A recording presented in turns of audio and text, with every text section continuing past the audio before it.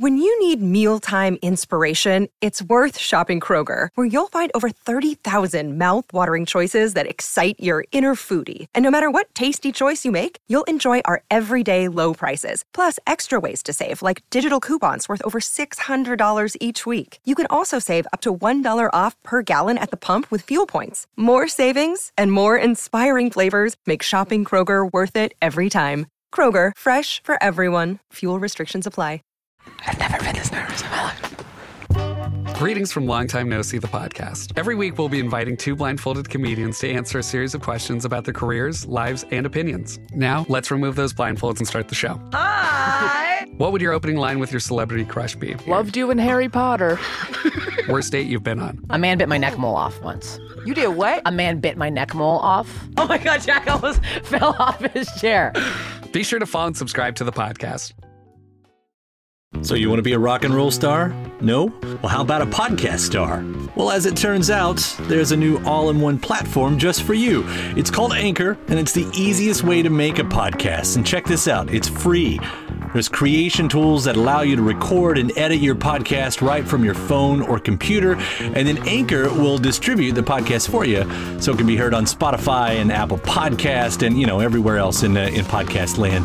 And what's even better, you can actually make money from your podcast. Go figure. No minimum listenership on that. It's everything you need to make a podcast in one place. So go ahead. Download the free Anchor app right now or go to anchor.fm to get started. So what are you waiting for? Podcast stardom is within your reach. It's easy to hear your favorite artist on WFPK from wherever you are. Listen on your smart speaker, live stream from our website at WFPK.org from Louisville Public Media.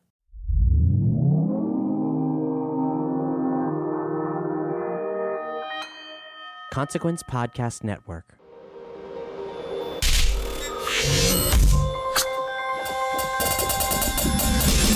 Hey, welcome to another edition of Kyle Meredith with the interview series presented by WFPK at WFPK.org. Consequence of Sound and the Consequence Podcast Network. Appreciate you being here however you got here. If it's your first time, think about hitting that subscribe button. You can find us at all the major podcast hotspots like iTunes, Apple Podcasts, Spotify, YouTube.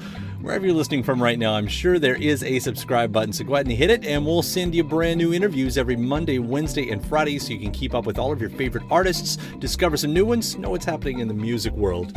I'm Kyle Meredith, and today is going to be a very special episode. A few weeks ago, about a month ago, I think, we started a brand new series on the Consequence of Sound Instagram page, Kyle Meredith Live. It's Tuesdays and Thursdays. It airs at 3 p.m. Eastern. And what we do is talk about really big subjects, global issues, hot button topics, but how they relate to the music world, what they mean for an artist's work, and how they affect everything that we're doing within this industry. The first two episodes were with Billy Hardison, a friend of mine who owns a music venue, an independent music venue here in Louisville, Kentucky. He's also part of the NIVA Association, which stands for the National Independent Venue Association.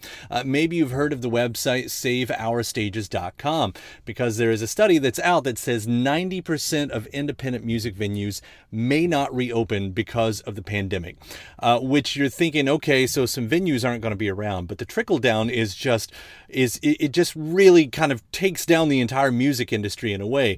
An artist gets 75% of their income from touring. If there are no venues to tour, they cannot get income at all. As I'm sure you know, you don't make a lot of money off streaming or even really off your merch sales in the same way, especially if you can't sell your merch at a show. So if an artist can't tour, an artist can't be an artist. That's what it comes down to. So I talked to Billy about that, and then later on in that same week, I gave a call to my friend Tyler Williams and got him on this series. Tyler is the drummer for The Head and the Heart.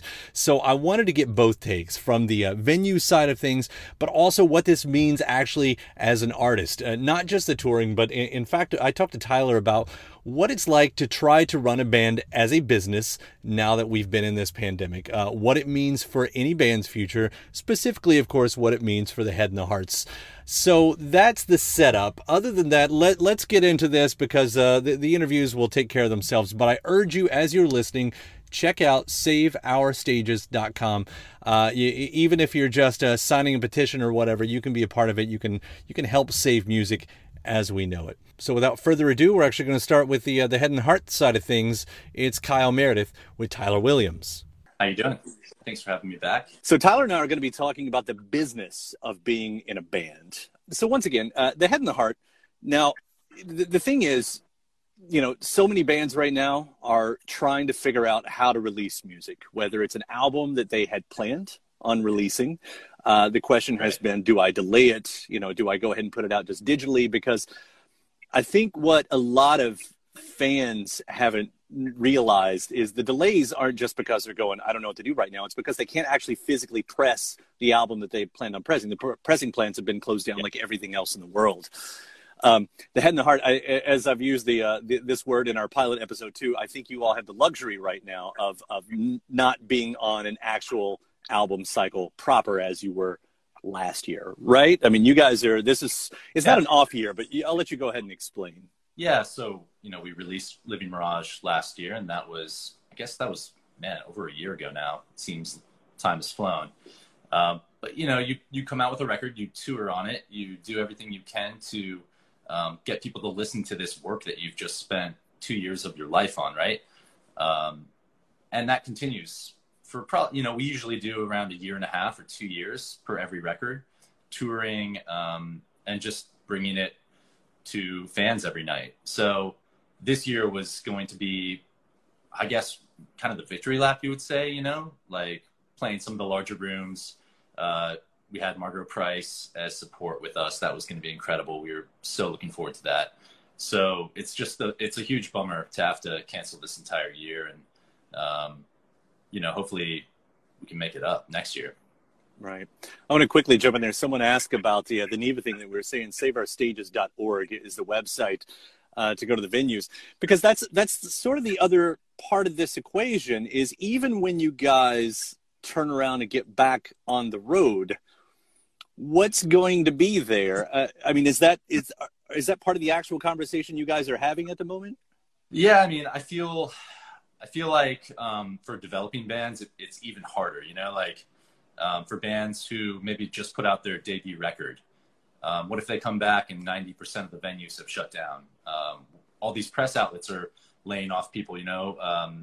That is super frustrating to see, because those are the people who are contextualizing music for fans out there, for listeners who can come in and find their new favorite band or their new favorite artist. So where's that going to happen now? And it's a scary time, especially if you're a developing band. I think our conversations are really kind of going towards, you know, lack of guarantees. So how do you create budgets around what you're doing, and how do you secure, you know, your crew or your bus or whatever it is that you're doing in a financially sound way. So it's really difficult to kind of create a plan. Honestly, yeah. It's one day at a time. So. Because that's the other part of it. If you are a successful band, as the Head and the Heart is, you're not just talking about a few band members here. There's actually the team that supports it. I mean, you guys are, you're on the bus stage of your career. You know, you can take that. So you're talking drivers and everything else out there. How big is the Head and the Heart's company? Yeah, I guess on the road, we do 2 buses and a semi. And we have quite a few crew members, probably around 10 on the road with us. And then we also have, you know, management. We have our agents. We have business management. And, you know, at a certain point, we really do feel responsible for some of their livelihood and making sure that their families are taken care of. You know, that's a big, that's something that we shoulder a lot. And it's definitely something we think about when we put out music or when we create plans. You know, we're all family on this side of the equation. And it isn't just us making it happen. You know, we have so many other people who support us and who we really care about. So this is doubly hard, you know, for them. And we're doing everything we can to try to mitigate the damage, really. Right. And you know, to go on to the keep going on the business part of that too. The road is so important. The road is so important to every band. How much of your your budget, I don't know if that's what I'm asking here, but you know, how much of your money comes from the road? Yeah, I mean, it's probably like 75%. Mm-hmm. So it's definitely it's a big portion. You know, I think hopefully some of this live stream stuff and doing these shows from home actually will be another way that bands can kind of come out of this, and hopefully that support from fans wanting to see a show at their house. You know, like maybe they have a couple drinks and some dinner in front of the TV watching us play. You know, I think that would be an incredible result to come out of this, and hopefully that's a silver lining. You know, just like another revenue source for bands and for artists, so they don't have to spend their entire lives on the road, and they can be with their families a little bit more. And you know, I think mental health is a big issue right now that we're dealing with in the pandemic. You know, people being so isolated, but I think it happens a lot on the road too, to musicians. That isn't often discussed. You know, we've dealt with it in our band, and it's so tough to find your way out of that. So hopefully maybe there's a healthier work-life balance that comes out of this, you know? Yeah, let's go there a little bit more too, because we're starting to hear that more. It's become less taboo, I guess, for artists to talk about, because for a long time, for a lot of decades, you wanted to project that you were a rock star. I say you in the broad sense, you know, with the capital Y, obviously, you know, and it wasn't talked about, but it's so easy to turn to alcohol every single night. It's so easy to turn to everything beyond alcohol if you do end up down that road and everything. As you said, you all have dealt with it. You know, what has that meant for you all? And if we can be frank, I mean, we're talking a little bit about Josiah, who used to be in the band a long time ago. He's being very open with his conversations out there. He's doing you know, on his solo career now. But what have those conversations been like as part of mental health and what you could do? Yeah, it's, you know, it was funny to see that situation take hold, because it really is the first time in my life I've witnessed that firsthand, you know, the sort of devolving into a second life, you know, and the hiding of behavior. It's really difficult, especially when you're on the road and you have to put on a brave face every night and try to go out there and crush it and make people happy who, you know, that's kind of your whole job is, you know, creating something that these people can resonate with. So how do you do that when you don't feel complete as a person, and your friend who you love and care about is so obviously suffering from addiction? So it's been really hard. You know, it kind of blew up our whole band, you know, the writing situation. We've had to fight and claw our way to, you know, connection as a unit again. So yeah, I mean, it's mental health on the road is, if you don't have it, it is going to, you know, wreak havoc on the ones that you care about and the ones that you love. So peace of mind and trying to stay sane is all you have. Right. Well, it does seem like you guys came out of the other end on that one, which is important. You know, that wanted to point out that you actually took that moment to kind of, you know, grasp that again, to get, you know, put everything back on track. I think you and I talked a lot about that on our last album interview as well, because I know that was sort of part of the album that you guys were going into. Sure. A little bit more about Tyler too. And if you've just joined us, I'm talking with Tyler Williams of The Head and the Heart. I also want to point out, I said a website wrong earlier, SaveOurStages.com, I believe it is. And that's the National Independent Venue Association. If you want to help, just search NIVA, N-I-V-A, Save Our Stages. That's, again, with the independent venues really having a hard time right now, that's how you can be a part. You're also responsible for other artists. It's not just one thing that you're part of this Head and the Heart family, but you have been part of getting Lucy Dacus out into the world and signed. Right now, you're working with Illiterate Light. What capacity do you work with these bands? I mean, do you call yourself a manager? Is this just sort of a helping hand? Yeah, I guess manager is a good term. Friend, support, shoulder to cry on. You know, it's interesting being from my background of, you know, coming up in the music industry with my own band, and then being able to kind of foster these artists along and hopefully contribute something, you know, helpful to their career. But yeah, I mean, Lucy was my first client out of Richmond, and I didn't know if I wanted to start a record label or, you know, how I would actually help my friends kind of find an audience in the music industry. And she was just incredible and was already well on her way. So it wasn't like a giant leap for me to come in and guide her a little bit, but she obviously knows exactly what she's doing, and she's such a singular talent, very observant. So I have nothing but love for her. And working with the Matador crew, that label is so storied and just an incredible history of putting out great music. So yeah, that was such a great experience to have as my first artist. Yeah. So here you are, launching another band. And again, is it the same sort of story of what you're doing with Illiterate Light as versus what you're doing with the Head and the Heart right now? Because the Head and the Heart, so you guys are in the recording phase, you're in the downtime phase right now, but that's not the case with Illiterate Light. No, it's difficult. Like I was discussing about developing bands, like how do they go out and tour? How do they promote their music, and how do they connect with their audience? So that was difficult because they were coming off a headline tour that was very successful, and it felt like there was this, building momentum behind them, which is always such a great feeling. It's like one of the most exciting and fun times, I think, in a band's career. So yeah, it was difficult. We had to kind of just shut everything down.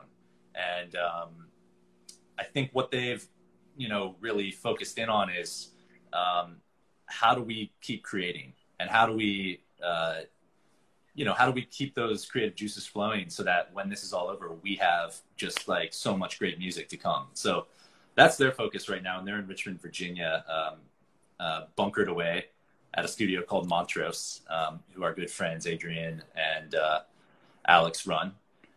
So they're just in creation mode. And I think, that's what a lot of bands are doing. How do we make the most of this time, stay sane, and, hopefully feel inspired? Because I think that's what this moment has done for the Head and the Heart, really. Yeah. And you're, as far as inspiration goes, you all are very vocal about your stance on things on the web, and I talk about Twitter, Facebook, all of that. In these movements that we're in, Black Lives Matters, we're in Pride Month. You all have never shied away from talking about what you stand behind. As you're in writing mode, and I want to get more specifically to these movements too, but as you're in writing mode, have you found that these moments are being reflected in the songs that you're writing at all? I mean, I think it would be hard to not have them influence our writing. I think the music that we put out is so focused on the human experience, and there's a lot of discussion of human rights and how we progress as people, and how do we kind of open up the community. So it would be really weird if it didn't find its way in. We're still very early stages in our writing and recording process here, but we talk every day now. Mm-hmm. And we talk about these deep issues that are affecting the country, way more so than we have in the past. And I think it's kind of amazing that the pandemic, it's obviously not the greatest thing in the world, but there is a silver lining where we've all kind of slowed down and maybe have more time to approach these conversations from maybe a more thoughtful perspective. Right. And so let's start then with, how do you, and to be blunt, how do you as a white band talk about Black Lives Matter and the movement that's happening out there? Because that's been part of your all's personal conversations, right? Yeah, for sure. Charity's been really involved in the Seattle organization and bringing support that way. It's interesting because I think our fans and our audience, they believe in justice and human rights and love and freedom. So for us, it's not a giant leap to bring that up to our listeners. But the way we talk about it, obviously we don't have the answers. We're not authorities on this. We are students, and we're trying to find the best education that we can, reading books. Kendi is obviously an amazing author, and I've just picked up 2 of his books, and I am looking forward to checking those out. So it's like, how do we educate ourselves, further the conversation, but not take over or take any bandwidth of, because it's not our place to try to be leaders of a movement, but we want to spark a conversation within our audience, and hopefully get people thinking more deeply about these issues. Yeah. Now beyond, hitting the like button, your audience hitting the like button, have you seen that conversation kind of erupting? Yeah. And I mean, it's hard not to try to step in and move it in the direction that you want to see it go in, or, everyone has their perspective. And I think that we have our perspective, and all we can do is put that out there in the world, and if that helps the conversation, if that changes minds, if that moves humanity forward, then that's all we're trying to do, I appreciate that. So what does that mean then for the upcoming election? I mean, you all have played rallies in the past, right? Yeah, we did 2 rallies for Obama in 2012. And I mean, that was obviously a highlight of my life. I'm a large supporter of his vulnerability as a person and his openness. And I don't know, I miss him as a president. And he was an amazing person to have a conversation with. So yeah, that was epic. Yeah. No, do you think you can be obviously it's going to be different. The rallies are going to be different. We don't even know if there will be rallies at that point. Biden being the vice president to Obama, now the front runner for the Democratic Party. I mean, how do you all see Joe Biden and do you have a hopeful pick for his VP?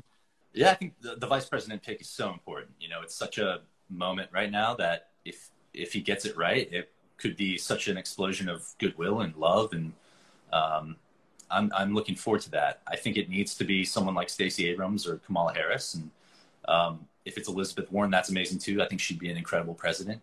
But I really would love a woman or a woman of color to be the VP pick. I think it's definitely important right now. But again, there's so many issues that we can't gamble on, Right. I just, even climate change solutions, the environment, the dismantling of the EPA that's happening right now, women's reproductive rights. How do we gamble 4 more years of having that torn down? So that's my perspective on it. And I'm really looking forward to seeing how it all shapes out.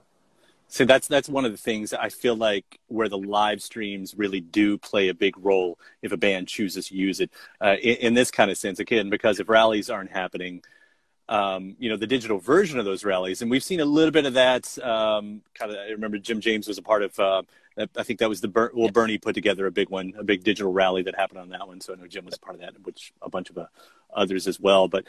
But that seems to be one of the easiest ways for a band to get in and do their support right now, because as we were talking about the live streams earlier, that's a nice stopgap, but it doesn't seem like you could really you can't tour consistently drawing money in that way. But could you all see yourself using it in this way?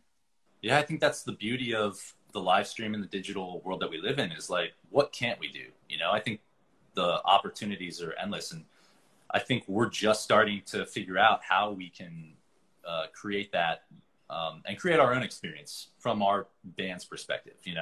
How do we make it feel like us and not just some template of a thing? So we're definitely working on that right now. And I love your idea of, digital support, digital political rallies, but we'll see what happens, Yeah, you can take my compensation and donate it to the cause. That's fine.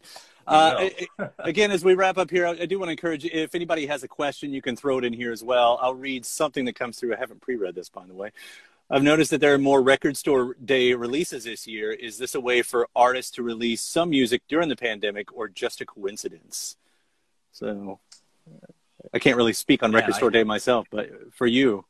I feel like Record Store Day is just getting more and more packed every year. But especially this year, obviously people probably have a lot of stuff that they're working on, or feel the need to get out into the world right now because there are a lot of things to say and a lot of things to talk about.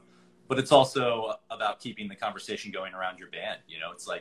I think there's a lot of people who, personally, it's scary to feel like you're not going to be out on the road, seeing your listeners every night and connecting with people every night. So I know it's a worry for a lot of artists just to be out of the conversation, Yeah, and I know, especially the record stores. I'll bring that up.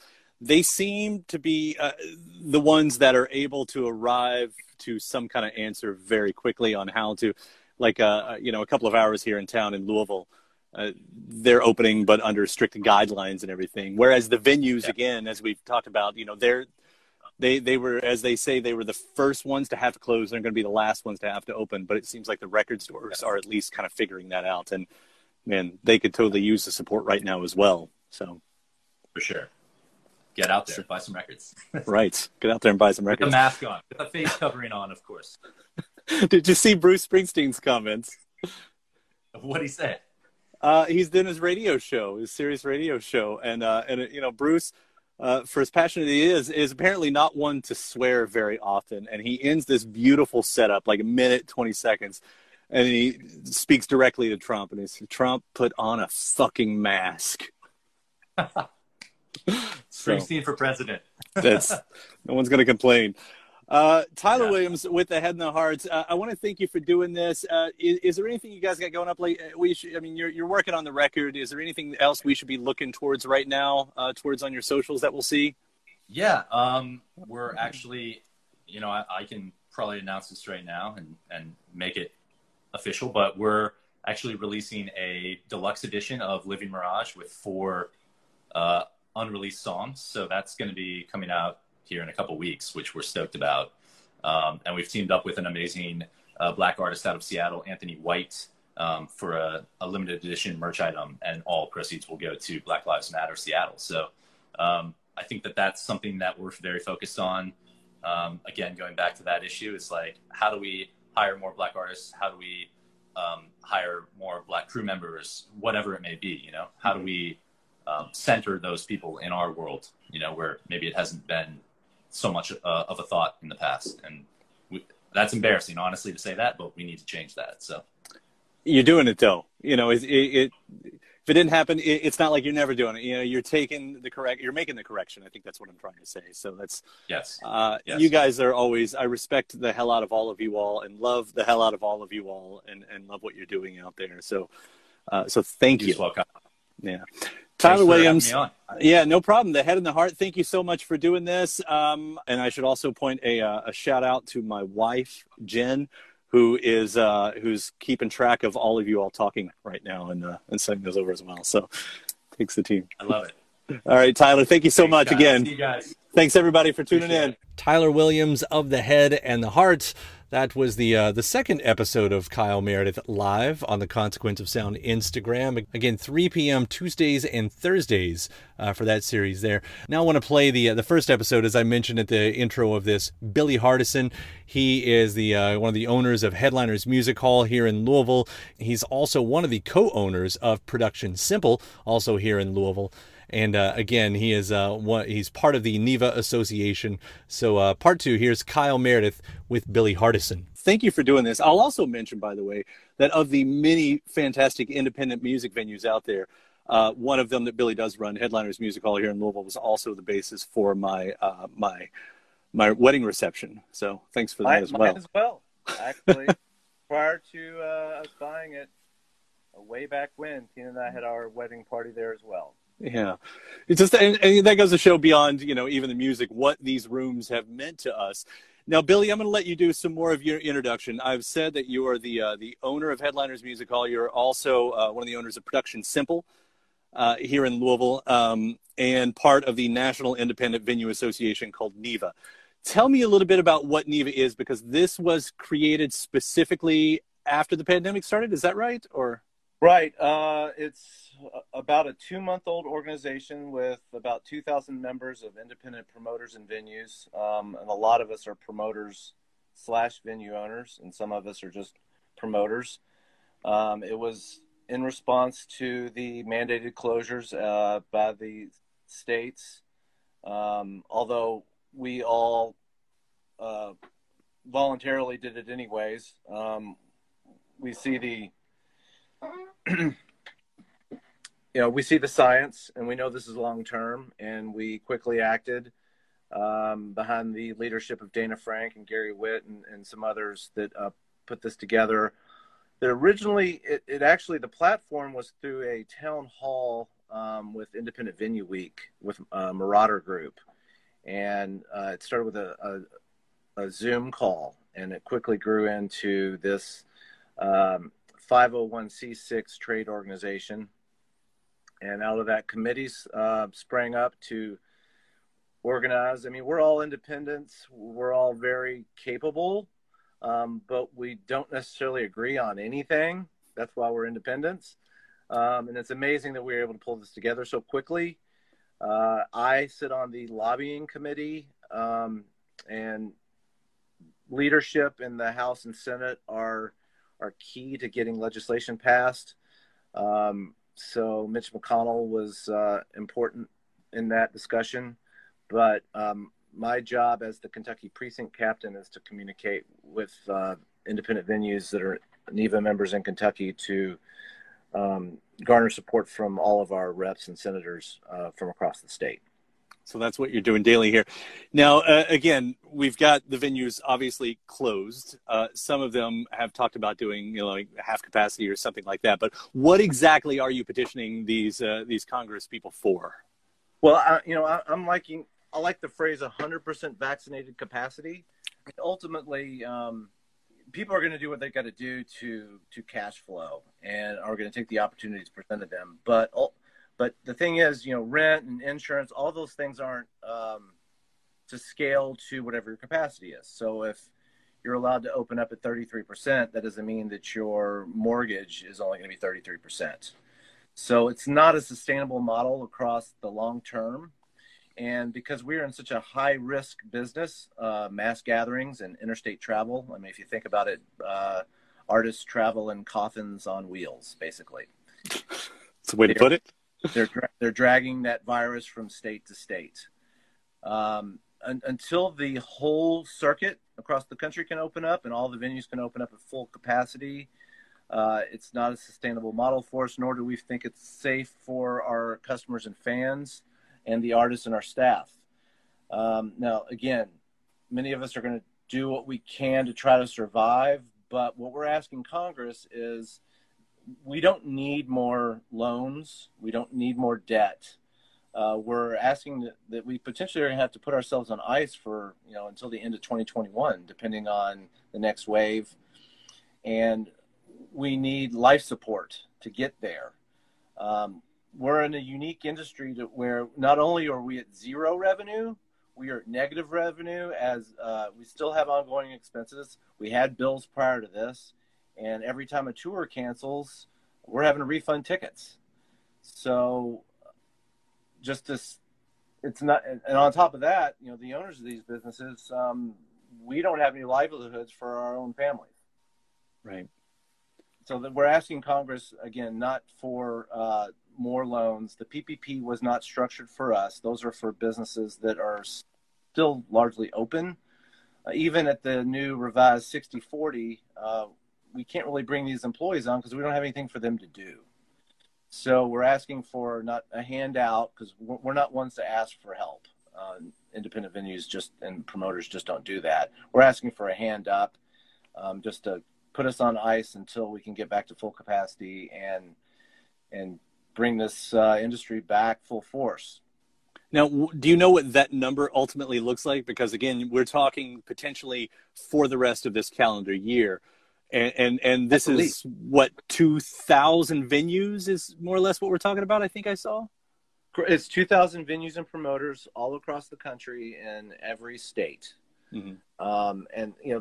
And when you have major markets that are affected with high infection rates, and you have to pull, say, New York or Denver out of the loop or Minneapolis, the tour just basically crumbles around it. And, I like to compare it to, some of these states may open up fully and there could be some form of treatment, but tours take a while to build, and this isn't just going to happen overnight. I like to compare it to, let's say that Andy said I could open up my steakhouse at 100% capacity. Well, I don't have any steaks to sell. So, there's my restaurant and all the tables, but my chefs in the kitchen don't have any steaks to cook.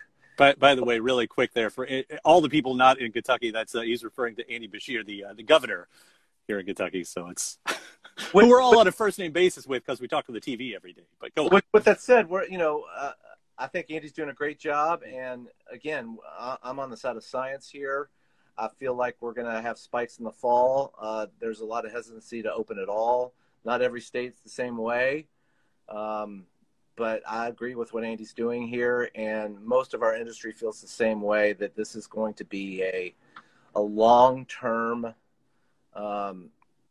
chill out for us. And when we come out the other side of it, we'd like to be here to preserve this ecosystem the artists are out of work too. We are 75% of their revenue. The live industry is basically how these artists make a living. And if we're not there, it's going to take a long time for this ecosystem to build back up. Yeah, there's a quote that really stuck out to me, and I've in my mind been attributing it to Maggie Rogers, who said it, and I haven't checked myself to see if that's true, but there was a quote anyway that said, the majority of musicians who did this as a full-time job will not be doing this as a full-time job by the time this year is over. And like you said, 75% of artists' income comes from their live streams. Again, what we're talking about here is 2,000 independent venues across the country. And the survey that I think you all were a part of, 90% of them could close due to the pandemic. 90% of 2,000. I didn't do the math on that, but I know that's most of 2,000 right there. And that's within 6 months of the pandemic starting. That was a survey of our members, and 90% said that we cannot hang on longer than 6 months. And now we're 3 months in, and the closures are starting.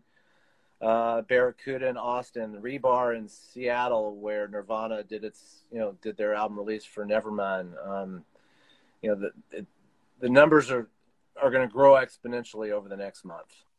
So like nobody is really immune to this either. You mentioned Austin. We think about Austin as a city that really takes care of their music industry. We hear about Canada, where there's actually government funding that does go into the music industry here. I don't know if you can speak to Canada if they're looking at this the same way, and especially with a city like Austin. Are there cities out there that have already stepped up to try to invest? Because again, obviously, we know that this isn't just a music related thing. This is everybody, 8 billion people in the world, and every business in the world affected. So, but are there pockets like that are being able to rise to the occasion at all? Well, and that's actually where the lobbying committee, and there's also a local committee with NEVA, is working really hard to work with city governments and state governments to find funding to help. Actually, there was just yesterday a proposal put forward to the Metro Council here in Louisville by Louisville Forward to grant money to small businesses here in Louisville through the CRF, which was how money flowed from the CARES Act to the states into the cities.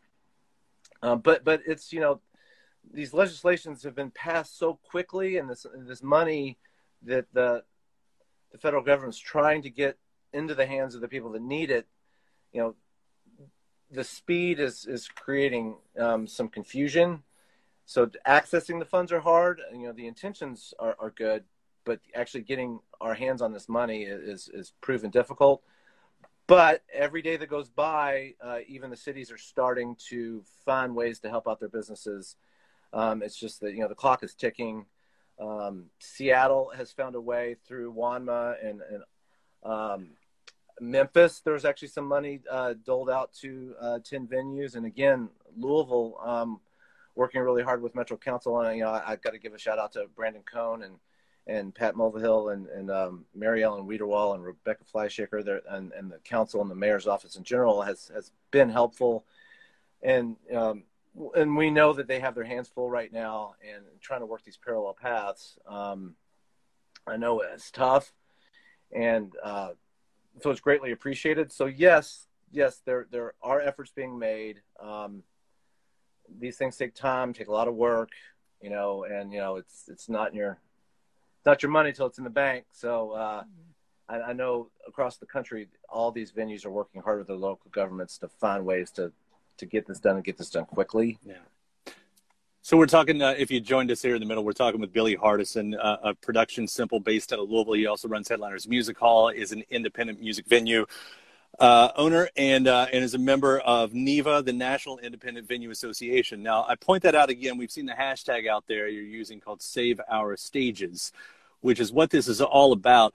And you are reaching out to people, right? I mean, the public, we can be involved in this. How do we do that? Oh, most certainly. If you go to the saveourstages.com, all the information's there. We've had over 500,000 letters sent to Congress. We have been able to get some funding through the help of some ticketing companies, and others are coming on board to, we've hired a lobbyist who's been very helpful to help us fight our battle in DC, and but it takes the fans, and we have a large collective voice. Music is life, and we know how important music is to the fans, and the artists are just as helpful. We have lots of artists supporting us, but if you go to saveourstages.com, everything's right there for you to where you can send direct messages to your senators and Congress people in D.C. to help push forward this legislation. Right now, we're focusing on the Restart Act in the Senate, which is kind of some bridge funding until CARES 2 comes out, as we're calling it. And so there's no time like the present for fans. If whatever venue it is that you love, it needs that help. And if you just go to saveourstages.com, you're going to be able to find the resources to reach your local representative in DC. Yeah, I want to name some of the artists. 600 artists plus with social media impressions of 250 million are supporting NIVA's request. That includes, and I'm not going to read all of these, but Billy Joel, Lady Gaga, Gary Clark Jr., the Alabama Shakes, Willie Nelson, the Lumineers, Black Keys, Patti Smith.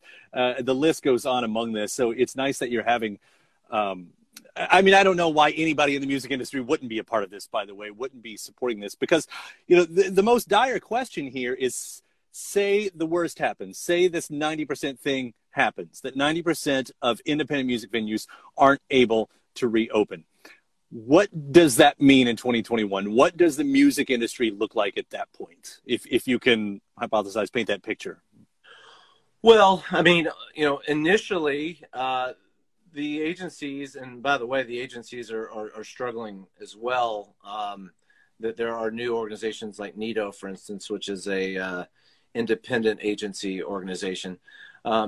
They are in the same boat we are, but they're going to struggle to put together tours. In the long term, you do have the bigger, over 80% of our industry is largely Live Nation and AEG, and you're going to have a similar experience.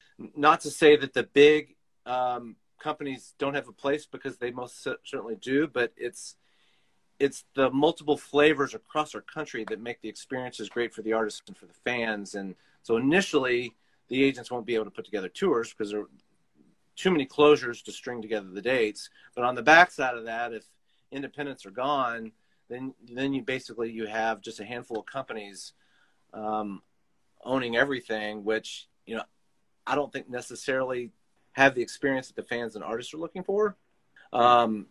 But I think the biggest issue is going to be the gap. Drive 600 miles between shows and make that an affordable tour. Yeah, I'm looking at how the tour routes are affected, which is a picture you've given me here, and what I'm seeing here is, and you can explain this further, but with the independent venues in the major cities it's just natural that you can't route to the smaller cities in between, right? Right. It's just the economics of a tour, how far they can travel in one night, and just physically, there aren't wormholes to jump from city to city. So right. To get from Atlanta to Minneapolis, you're going to pass through Indy, but you also got to go through Louisville and usually Bloomington and lots of secondary and tertiary markets just to string that together to make it affordable to tour, because the artists have to look at their bottom line costs too to get on the road, and they have to make the economics work just to turn the key to get on the bus in the same way that we have to make the economics work to turn the key to walk in the front door. Right. It's scary. I mean, and I don't know even what it's from your point of view. I know you and your wife both sort of work in the industry like this. I think in a private call you and I had before this, you said we're not a very diversified family.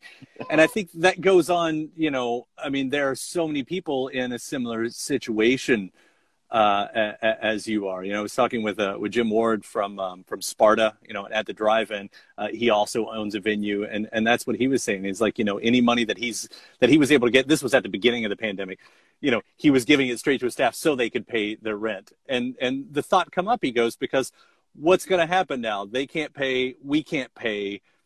Do they just, do the landlords come in and repossess these venues right away? Do they just sit there dormant? I mean, is there any hope that even if the money doesn't come, that some of these venues will be able to make deals out that says we're frozen, we're paused? Well, I mean, that would be the hope, and I'm sure a lot of landlords are doing what they can. But of course, that's part of their livelihood as well. Mm-hmm. And we just can't sit indefinitely by and expect a landlord or Wells Fargo, as far as mortgage, not to collect on rents.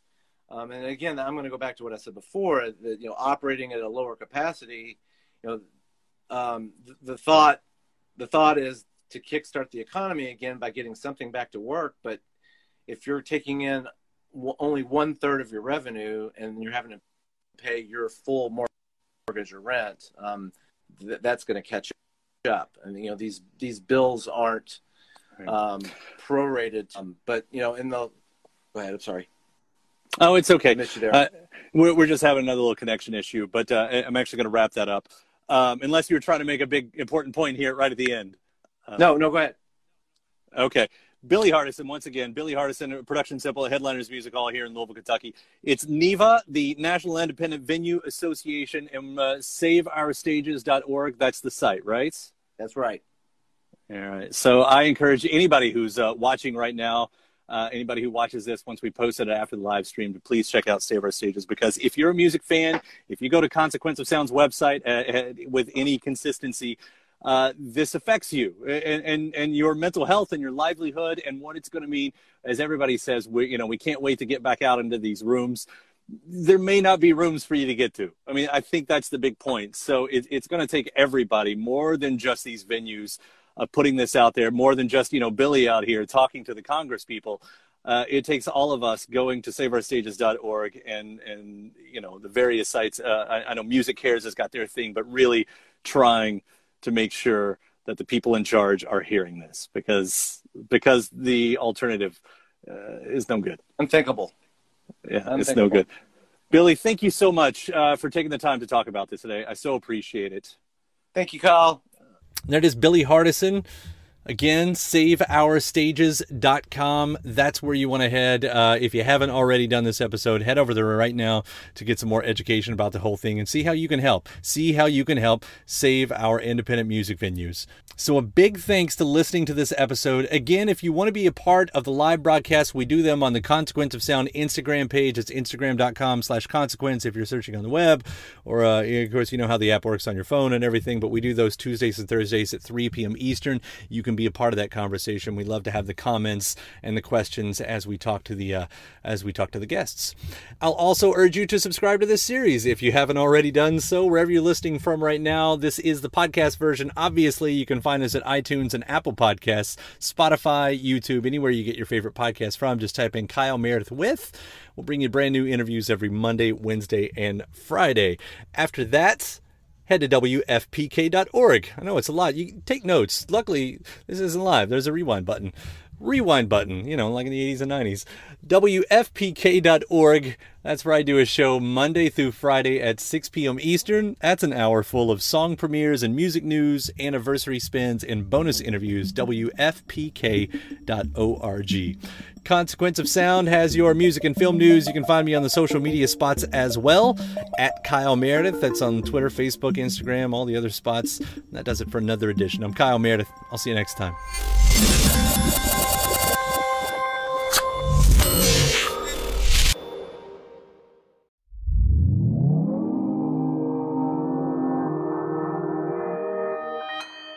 Consequence Podcast Network.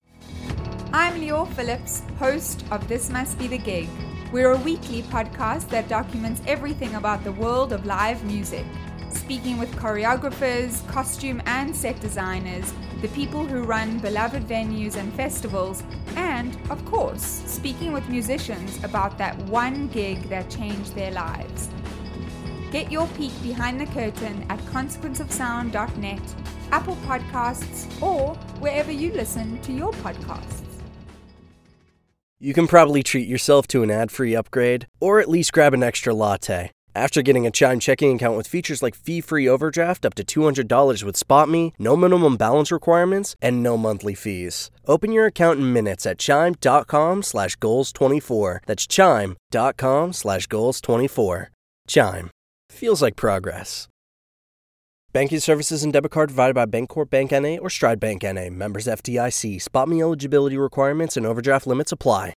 When you need mealtime inspiration, it's worth shopping Kroger, where you'll find over 30,000 mouth-watering choices that excite your inner foodie. And no matter what tasty choice you make, you'll enjoy our everyday low prices, plus extra ways to save, like digital coupons worth over $600 each week. You can also save up to $1 off per gallon at the pump with fuel points. More savings and more inspiring flavors make shopping Kroger worth it every time. Kroger, fresh for everyone. Fuel restrictions apply.